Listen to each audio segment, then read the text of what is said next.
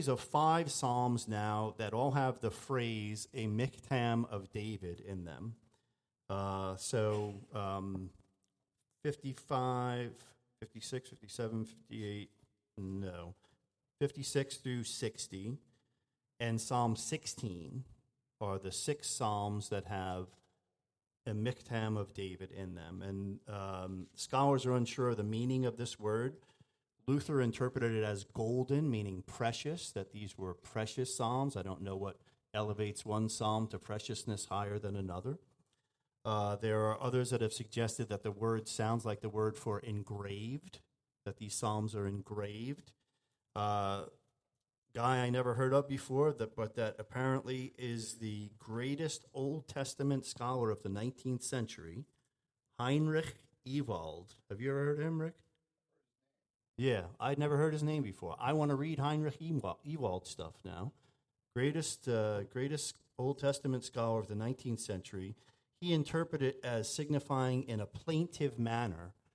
In other words, a plea, that a plea was being made. Psalm 16 starts with preserve me. The 2 we're covering today both start with be merciful to me. The plea in Psalm 58 is a little bit different. It's break their teeth. So he gets a little bit forceful. In Psalm 58, I plead, Lord, break their teeth. Psalm 59, again, is deliver me, and Psalm 60 is restore us. We will know eventually what that notation means. When we get to heaven, what is that miktam, God? What we didn't know that, and he'll tell us. But I'd encourage you to read them all together. There's something about them that is similar, that God had that appellation made on those psalms. Read them together and see if there's something that God impresses on your heart with them. Both of these that we're reading today tell us that they're related to particular circumstances, just as Psalm 51 did.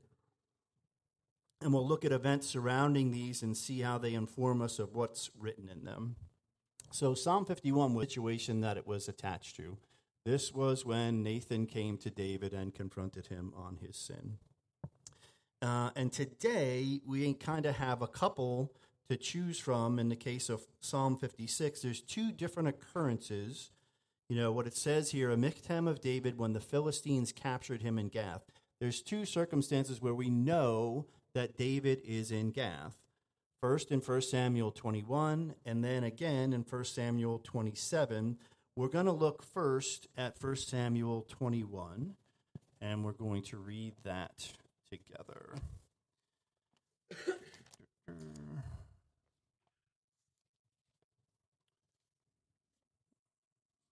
1 Samuel 21, and starting in verse 1, we've referred to this chapter many times, and I wanted you to just see kind of what happened beforehand.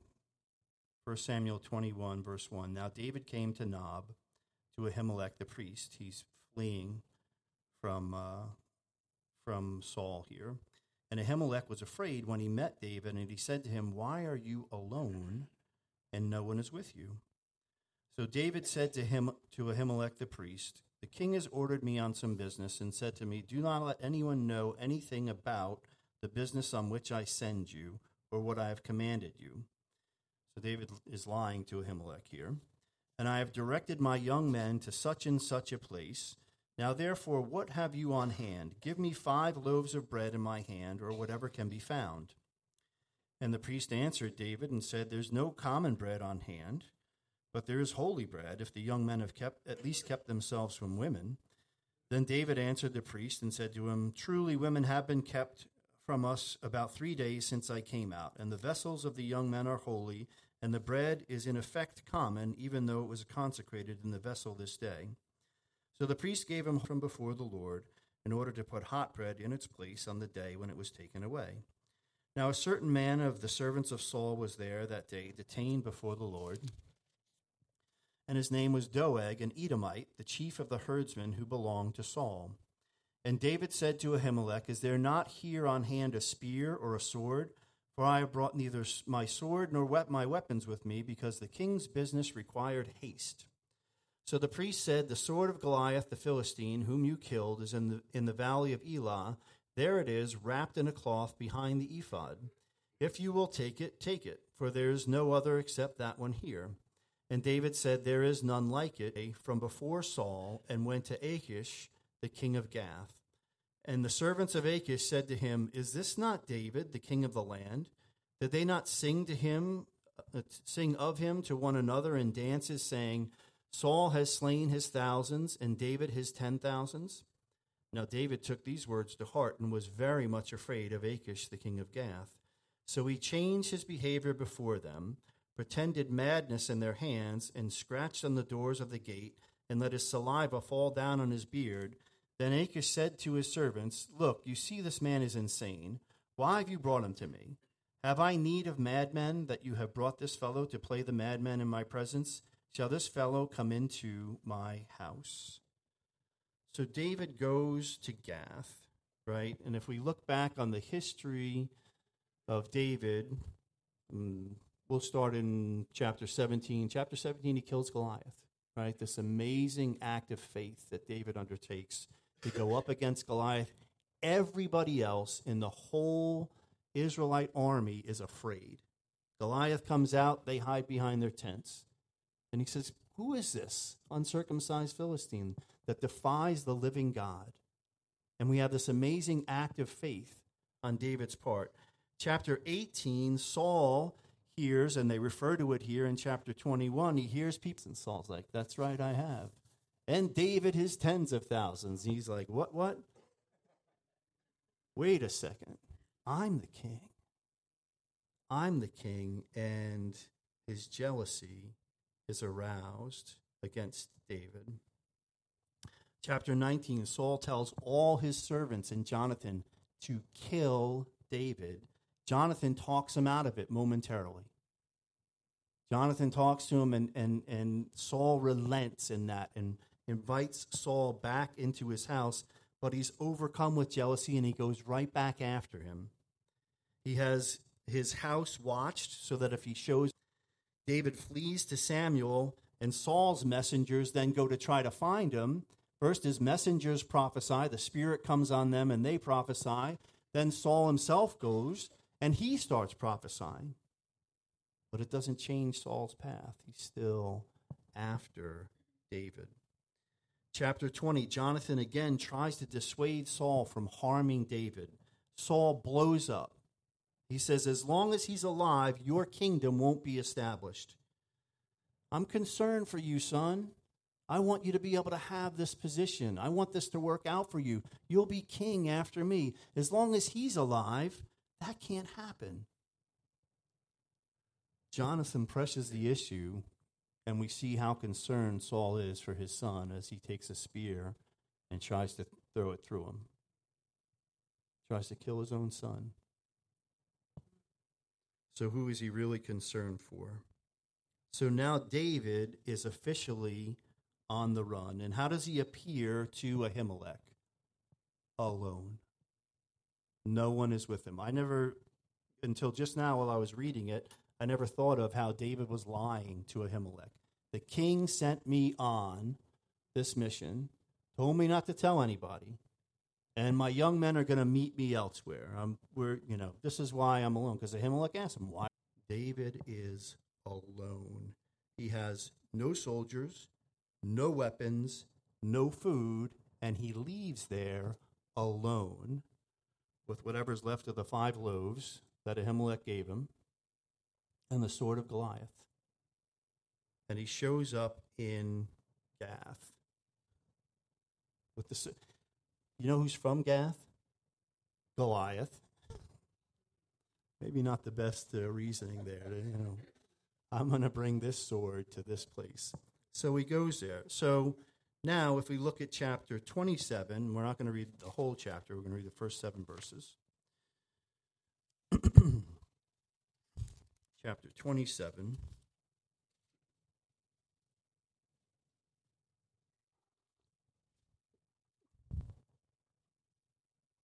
David now has followers with him. He's no longer alone here. In chapter 27, verse 1, it says, "And David said in his heart, Now I shall perish some day by the hand of Saul. There is nothing better for me than that I should speedily escape to the land of the Philistines, and Saul will despair of me to seek me any more in any part of Israel. So I shall escape out of his hand." Then David arose and went over with the king of Gath. He goes right back to this same place. So David dwelt with Achish at Gath. Welcome is a little bit different this time. David's got a little muscle with him. Dwelt with Achish at Gath, and he and his men, each man with his household, and David with his 2 wives, Ahinoam the Jezreelitess and Abigail the Carmelitess, Nabal's widow. And it was told Saul that David had fled to Gath, so he sought him no more. Then David said to Achish, "If I have now found favor in your eyes, let them give me a place in some town in the country that I may dwell there. For why should your servant dwell in the royal city with you?" So Achish gave him Ziklag that day. Therefore Ziklag has belonged to the kings of Judah to this day. Now the time that David dwelt in the country of the Philistines was 1 full year and 4 months. So what's the same in David's fleeing to Gath? Same both time, he's afraid for his life. He's running from Saul. First time running from Saul, Saul's going to kill me, I got to get out of here. Second time, he's got a band of followers, he's got soldiers, but he's still afraid, and he runs to Gath. What's different? He's no longer alone. He arrives with the 600 men. He's got 2 wives. He actually had at least 3 wives by that time because Saul's daughter Michal had been given to him in marriage, and that story, he gets her back later, but not a pleasant relationship that they have. And now he's found favor in the eyes of Achish because Achish grants him his request. And he ends up endearing himself so much that Achish wants to bring him in battle against Saul that year and 4 months later after he's living there, but the rest of the Philistine kings won't allow it. So of these 2 scenarios, it seems pretty clear to me that this initial fleeing into Gath is what occasioned Psalm 56. So Psalm 56, let's go ahead and read that. To the chief musician, Michtam of David, when the Philistines captured him in Gath. Be merciful to me, O God, for man would swallow me up. Fighting all day, he oppresses me. My enemies would hound me all day, for there are many who fight against me, O Most High. Whenever I am afraid, I will trust in you. In God, I will praise his word. In God, I have put my trust. I will not fear. What can flesh do to me? All day they twist my words. All their thoughts are against me for evil. They gather together. They hide. They mark my steps. When they lie in anger, cast down the peoples, O God. You number my wanderings. Put my tears into your bottle. Are they not in your book? When I cry out to you, then my enemies will turn back. This I know because God is for me. In God I will praise his word. In the Lord I will praise his word. In God I have put my trust. I will not be afraid. What can man do to me? Vows made to you are binding upon me, O God. I will render praises to you, for you have delivered my soul from death. Have you not kept my feet from falling, that I may walk before God in the light of the living? Let's pray before we continue here. So God, we are so thankful for your word, and we're so thankful that you enlighten us by it, that you give us words to live by. What does David say here? I will praise his word. I will praise his word. Help us to praise your word, God, to elevate it to the place it needs to be in our lives. Open our eyes here as we continue to study this morning. Put in our hearts the things that need to be put there, and whatever is keeping your word out, saying right now. Would you help each of us to say, Lord, I give you my heart. I am open to what you have to say to me. Help us to hear what you have for us, God. In Jesus' name, amen. So he's got enemies in Saul, and he's got enemies in Gath, right? Saul is chasing him. David's afraid for his life. He's fled. He knows Saul is determined to kill him. He gets to Gath, and he hears the whisperings. Don't you know, Achish? This is the guy that Goliath. He's got the sword with him. You're going to welcome him here? And David becomes afraid, greatly afraid. So he starts acting crazy. And Achish says, don't we have enough of those guys here already? Do we need to import them? All right? Do we need more madmen? So he talks about his enemies ready to swallow him up, hounding him, oppressing him, fighting against him, twisting his words, thinking evil against him. He says they're gathered together. Here he is. Here's David.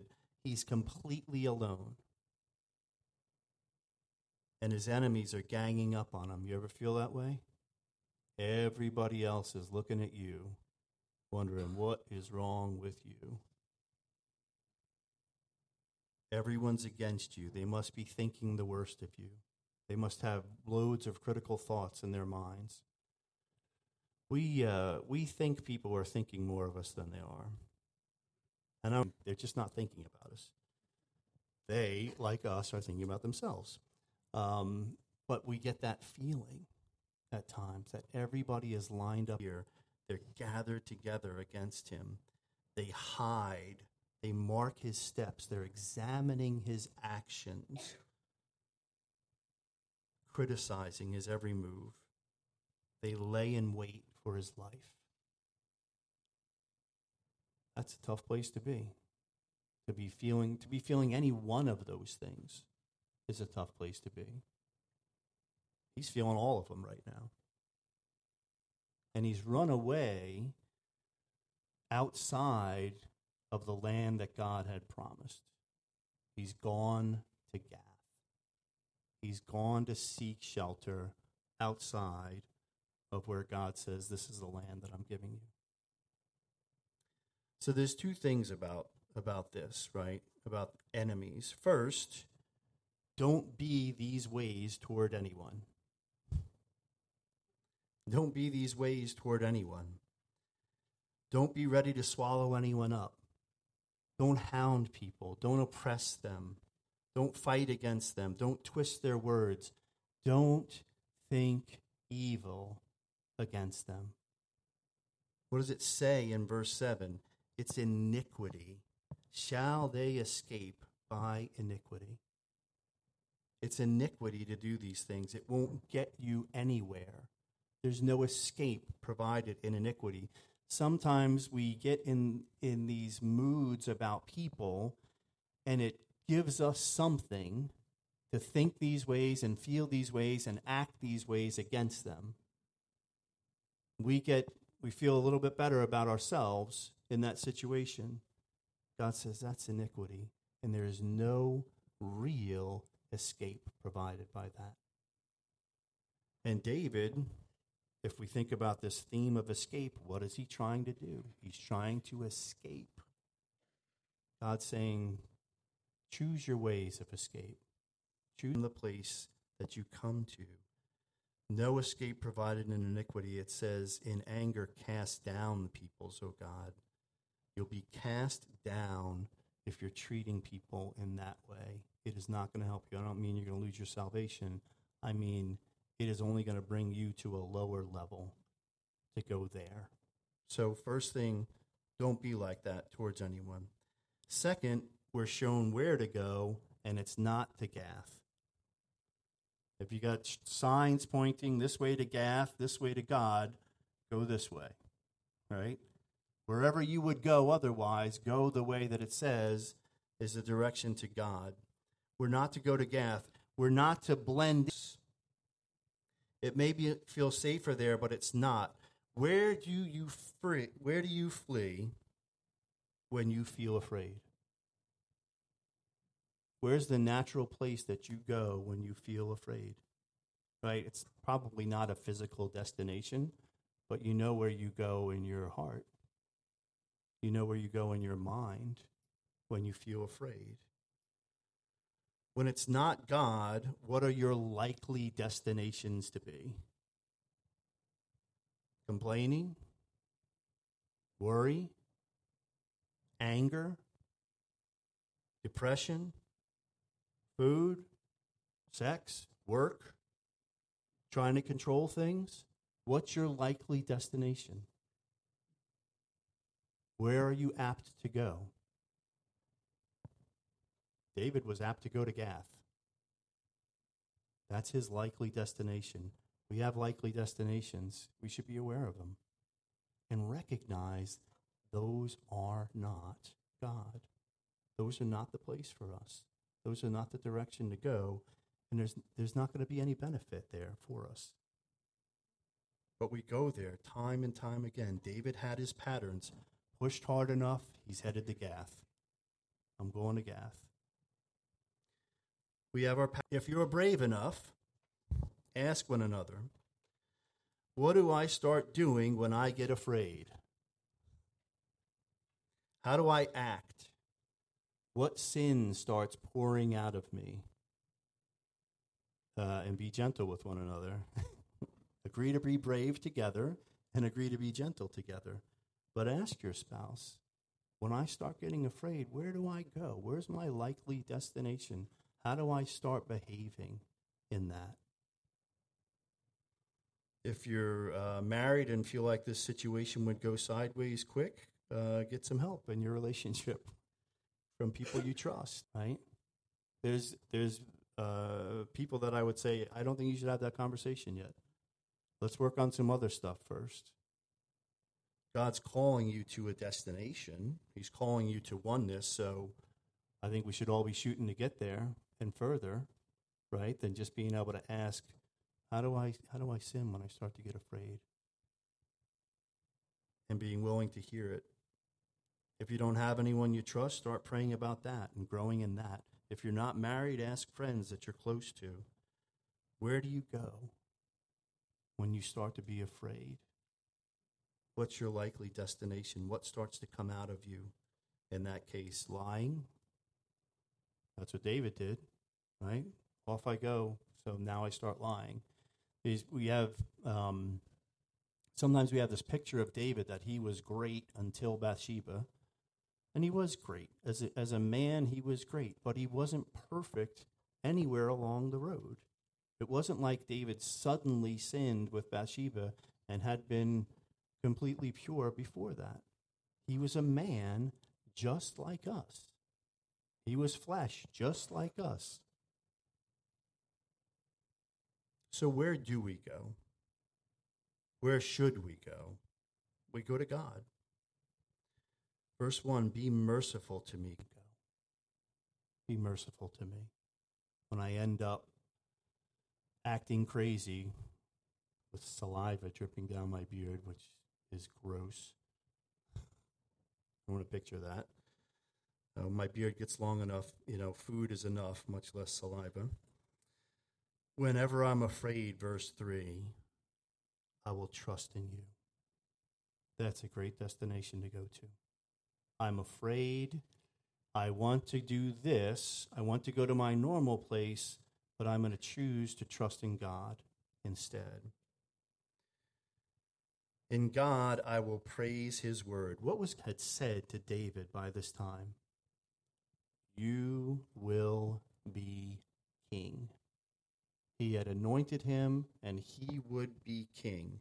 He hasn't become king yet, and he remembers this, and he puts his trust in God. He realizes that flesh can do nothing to him. At least until that point, right? He could have hung his hat on that. Nobody's going to kill me until I at least become king. Maybe after.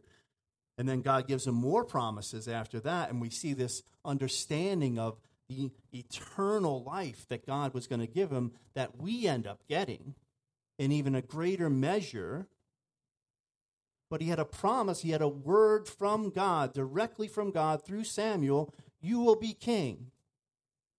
There was no reason for David to run away from anything. And there's times in his life that he understood that, and there's times in his life when he didn't. And there's times in our lives when we understand things, and there's times in our lives when we don't.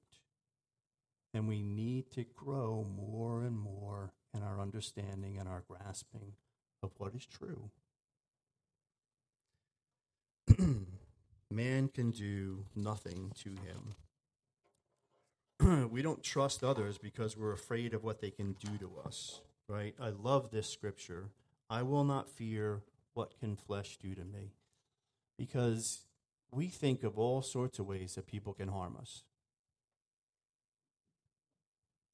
And that's what gets it. We lie because of that, right? He comes to Ahimelech, why are you here? Why are you alone? Now he's afraid of what Ahimelech can do to him. Or afraid that he won't get whatever he's supposed to get from Ahimelech. So he starts lying, right? We become afraid of what others can do to us. Trusting God will help us to have closer, healthier relationships with others, because I come to them and express sin, or I come to them and ask their opinion about something, or I'm honest with them about something, they can't really do anything to us. We can be hurt in the short term, but they don't have any power over us. So many people are afraid to talk to, I don't want to talk to the pastor because he might take something away from me. He might do something to me. He might take a responsibility, or he might look at me differently. We don't have any power to do anything to you guys. We don't have any power to take anything away, and the one you trust is the one that's given you everything that you have. It didn't come from me. It didn't come from anybody else. So after more wanderings and chasings, Jonathan comes to David in chapter 23, and he says this to him in verses 16 and 17. 1 Samuel 23, 16 and 17.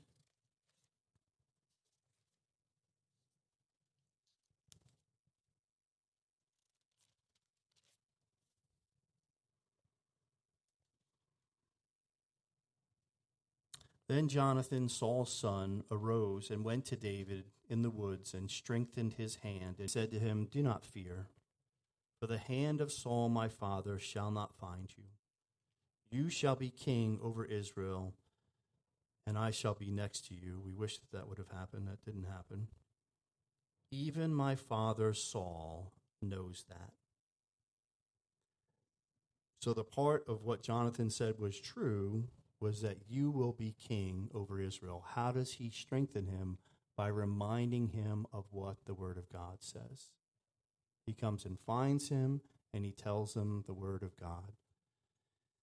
We can say we should be kind to one another in our counsel. We should weep with those who weep. At the end of the day, all of us need the Word of God.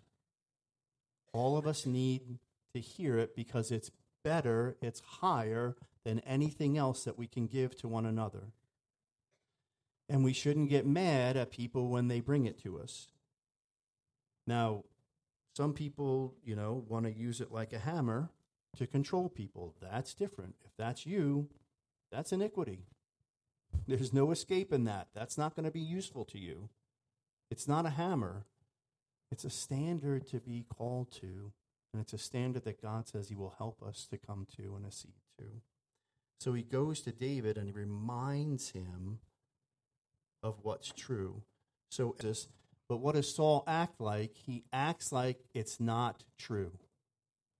He acts like the Word of God is not true. And we do that too. We ignore things. Well, that's not, I don't want to think about that because it is in opposition to what I want to do. Or Saul acts like it's not true. David is struggling with believing it. And that's the one we tend to more, right? We don't outrightly say, this isn't true, God didn't say that, I'm not doing it. Sometimes we do.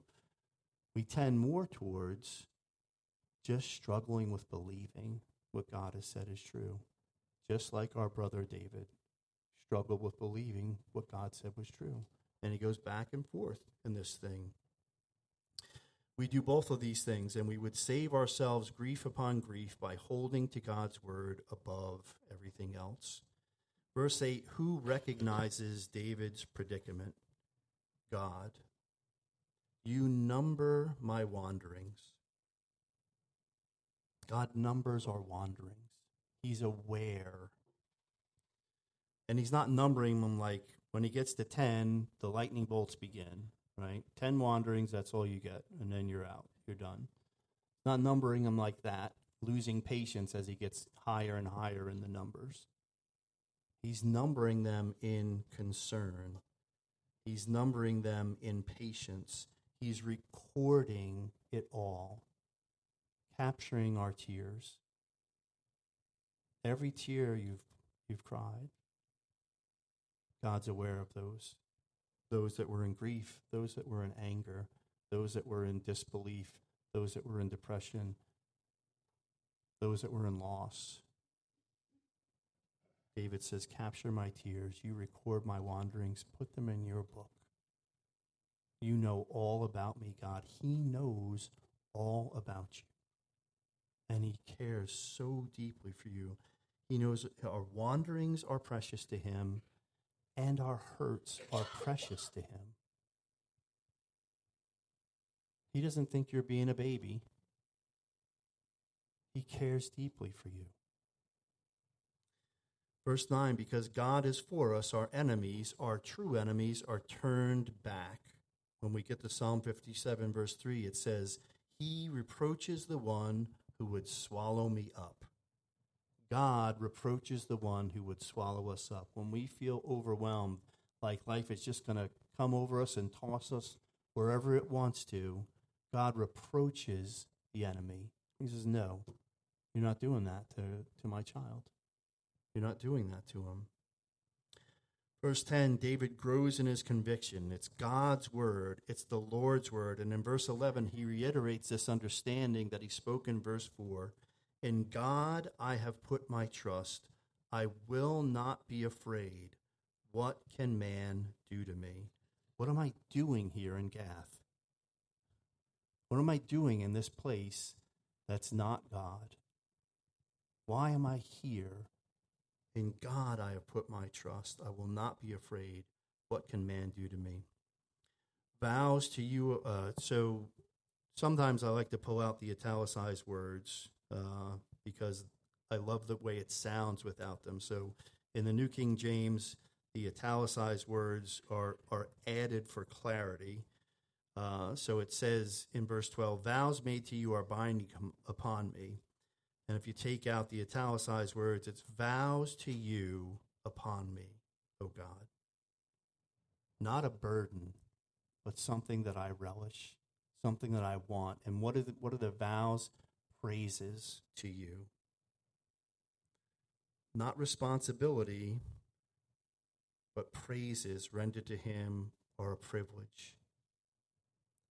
Should I elaborate on praises? You guys know I love talking about praises. No, we won't go there today. We've already been there. You know it. Praise. Why does God deliver our soul from death and keep our feet from falling? Verse 13. Why does God deliver our soul from death and keep our feet from falling?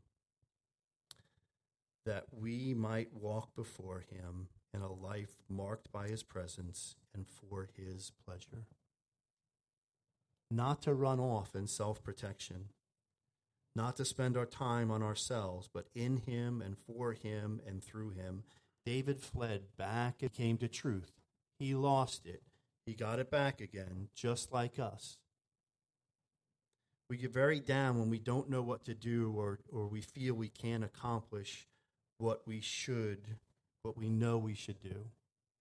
Right? You ever get down on yourself in that situation? God, I don't know what to do. And we feel like if we don't know what to do, that God has like left the theater, right? Now I'm all alone on this stage of life, and I don't know what to do, God, and you're nowhere. I don't know what to do. Or we feel like we can't accomplish what God has called us to. We're not up to it. We don't have the strength to do it. And I would suggest to you, rather than that being a place where you feel like you're alone and it's a bad place, that it's a fantastic place to be.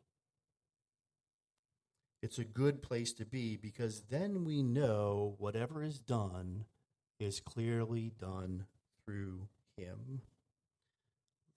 Turn to 2 Corinthians chapter 4. You can leave your finger in 1 Samuel because we'll be back there. But 2 Corinthians chapter 4.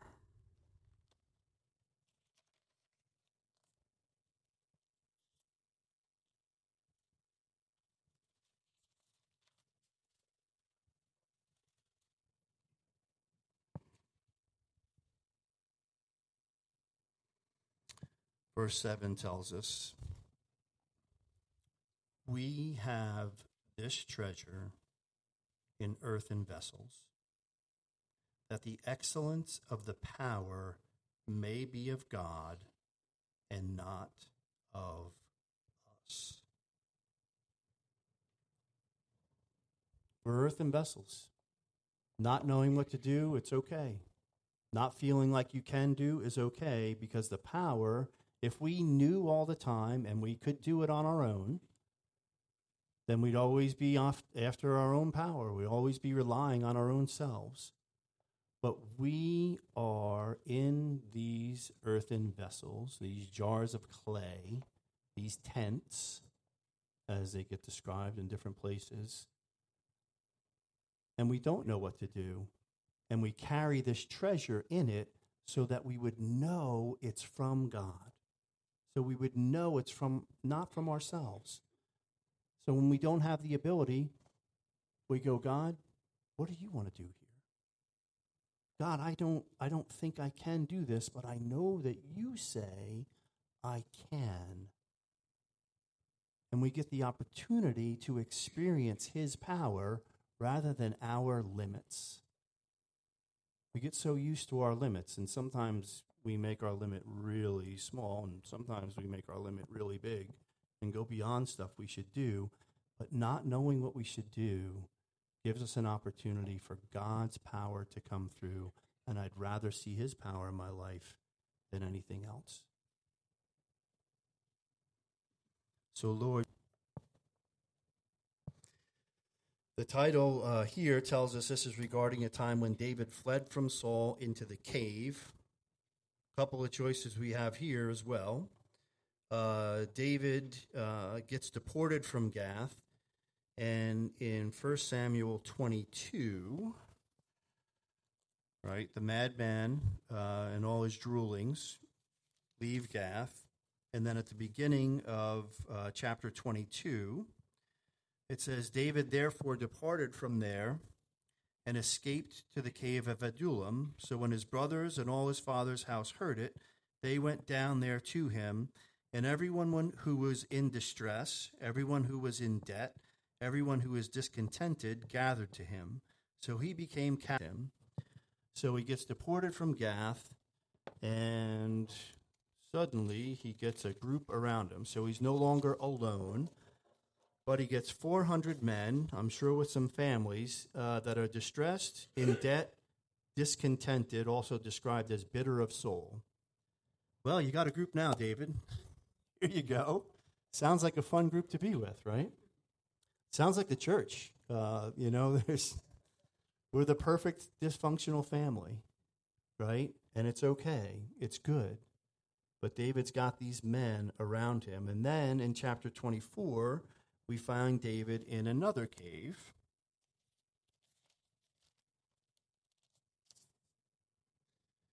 Starting in verse 1 of chapter 24, now it happened when Saul had returned from following the Philistines that it was told him, saying, take note, David is in the wilderness of En-gedi. Then Saul took 3,000 chosen men from all Israel and went to seek David and his men on the rocks of the wild goats. So he came to the sheepfolds by the road where there was a cave, and Saul went in to attend to his needs. David and his men were staying in the recesses of the cave, of which the Lord said to you, Behold, I will deliver your enemy into your hand, that you may do to him as it seems good to you. And David arose and secretly cut off a corner of Saul's robe. Now it happened afterward that David's heart was troubled because he had cut Saul's robe. And he said to his men, The Lord forbid that I should do this thing to my master, the Lord's anointed, to stretch out my hand against him, seeing he is the anointed of the Lord.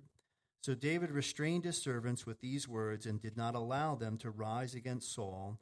And Saul got up from the cave and went on his way. So again, I think either of these could apply, but the chapter 24 seems the more likely one to me, since he's fleeing from Gath going into chapter 2, and so he's not fleeing from Saul going into chapter 2, but at the end of chapter 3, there's this very tense chase scene of him fleeing from Saul. He's going down one side of a mountain, Saul's on the other side. They're very close. They're so close in proximity that at the beginning of chapter 24, they're in the same cave. This is what a close call this is for David, with Saul chasing him. So I think it's more likely that it's this scene in chapter 24, this cave, that David ends up in. So let's read Psalm 57. To the chief musician set to Do Not Destroy, a miktam of David when he fled from Saul into the cave. Be merciful to me, O God, be merciful to me, for my soul trusts in you, and in the shadow of your wings I will make my refuge until these calamities have passed by. I will cry out to God Most High, to God who performs all things for me. He shall send from heaven and save me. He reproaches the one who would swallow me up. Selah. God shall send forth his mercy and his truth. My soul is among lions. I lie among the sons of men who are set on fire, whose teeth are spears and arrows, and their tongue a sharp sword. Be exalted, O God, above the heavens. Let your glory be above all the earth. They prepared a net for my steps. My soul is bowed down. They have dug a pit before me. Into the midst of it they themselves have fallen. Selah. My heart is steadfast, O God. My heart is steadfast. I will sing and give praise. Awake, my glory. Awake, lute and harp. I will awaken the dawn. I will praise you, O Lord, among the peoples. I will sing to you among the nations. For your mercy reaches unto the heavens, and your truth unto the clouds. Be exalted, O God, above the heavens. Let your glory be above all the earth. So David gets into the truth much more quickly in this psalm. And I think the situation shows us where his mind is. Be merciful to me, for my soul trusts in you. I'm not going off to the place I shouldn't be. I'm immediately coming to you, God. I'm bringing these things immediately to you. In the shadow of your wings, I will make my refuge until these calamities have passed by. I'm not going to Gath. I'm not going to Gath. I'm afraid, but I'm not going to Gath. I'm staying in the shadow of your wings. Eventually, he reaches a place where he does go back, but right now, in this situation, he is settled on God's word, his promise, and his presence, and it's a tremendous witness to us to be able, in the midst of, I love the word, calamities. Got some calamities in your life? Some calamitous situations? I will stay here until these calamities have passed. We don't see calamities as passing by. We see them as not paying rent, squatting, right? They come to our house, they come to our minds, they take up refuge. It's a disaster, right? Our calamities. In the shadow of your wings until these have passed by. David had promises to look forward to, and we have promises to look forward to. And there's a way that we need to see our calamities. God has delivered Saul to him. I'll use quotation marks around delivered. God has delivered Saul to him, and his guys are telling him, kill him. Kill him. This is the day which the Lord said to you, behold, I will deliver your enemy into your hand, that you may do to him as seems good to you. But we don't have any record of God saying that to David. His guys are telling him, this is your chance. This is your chance. And David's going, I don't think that's right. And we have multiple records of David's very strong conviction that he shouldn't raise his hand against God's anointed. Even in this case, he cuts his robe and he's conscience-stricken about doing that.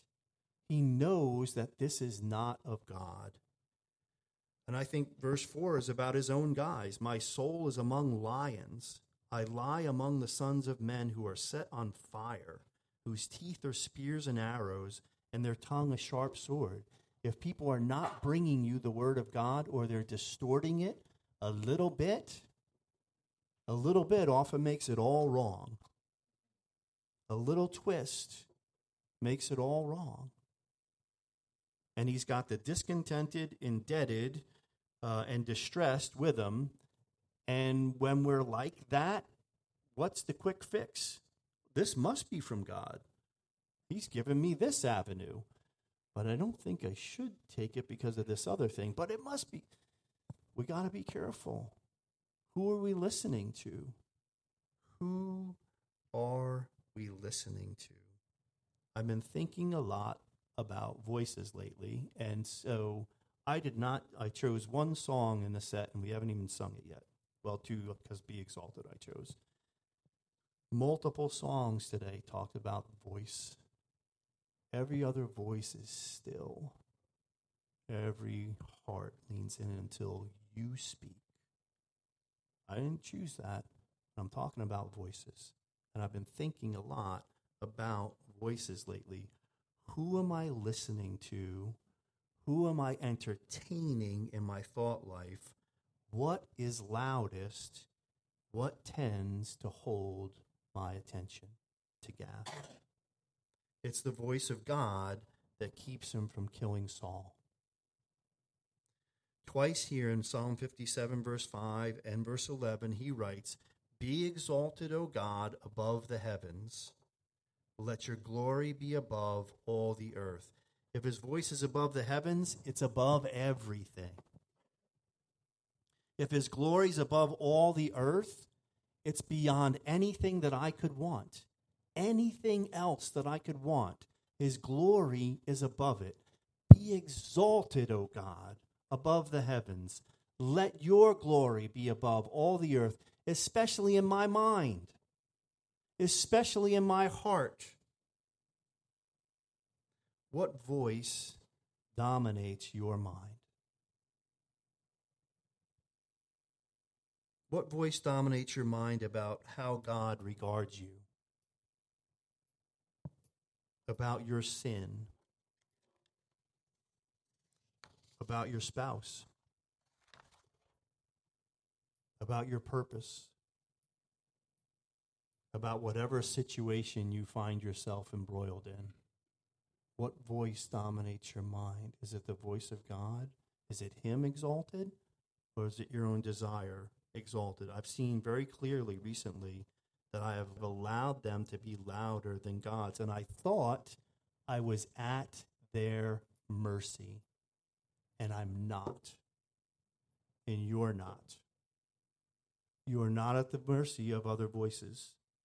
We get to choose whose voice will be louder. I've been blessed tremendously by choosing to ask, what do you say about this, God? Little conversation with God, right in the middle of whatever. This is what's blaring at 11 in my head. What do you say about it? Instead of what I'm thinking about this, instead of what's loud about this, and allowing his voice to blow everything else away. Choosing to say, this is the voice I'm going to listen to. 2 Corinthians 10, verses 3 through 5 says this. For though we walk in the flesh, again, treasures in earthen jars, though we walk in the flesh, we do not war. Go ahead, turn there. Let's do it.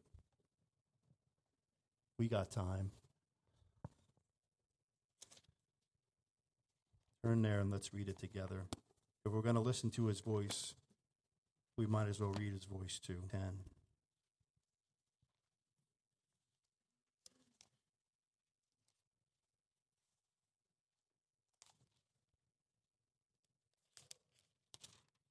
Starting in verse 3.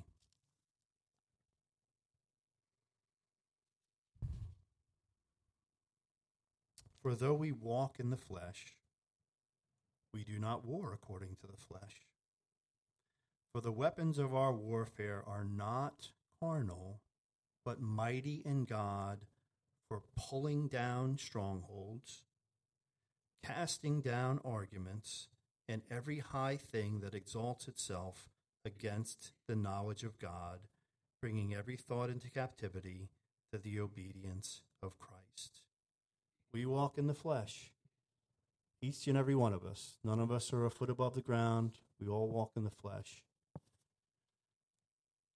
And we have the ability, we have weapons to pull down strongholds. And I have found in my life that some strongholds and arguments have continued to exist because I let their voice remain strong and allow the knowledge of God to be weak. Bring them to Jesus, let him hold them, and let him bring them to obedience. Be exalted, O God. Let your glory be above all the earth. So I want to finish quickly today in John chapter 10, because Jesus talks about voices in this passage, and maybe someone can go get Joel and Becky and the girls from the classroom, because we're going to have communion and do a song here at the end. John chapter 10, verses 1 through 5.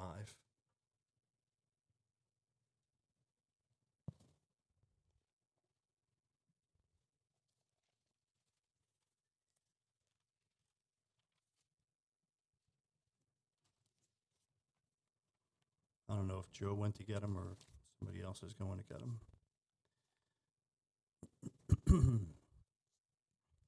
Thank you, Rick.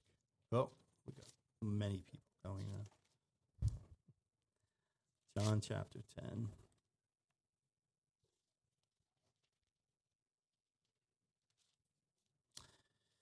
Most assuredly, I say to you, he who does not enter the sheepfold by the door, but climbs up some other way, the same is a thief and a robber. But he who enters by the door is the shepherd of the sheep. To him the doorkeeper opens, and the sheep hear his voice. And he calls his own sheep by name and leads them out. And when he brings out his own sheep, he goes before them. And the sheep follow him, for they know his voice. Yet they will by no means follow a stranger, but will flee from him, for they do not know the voice of strangers. And I look at that and I go, what are you talking about, Jesus? I feel like I follow other voices all the time. I feel like I traipse after other voices all the time.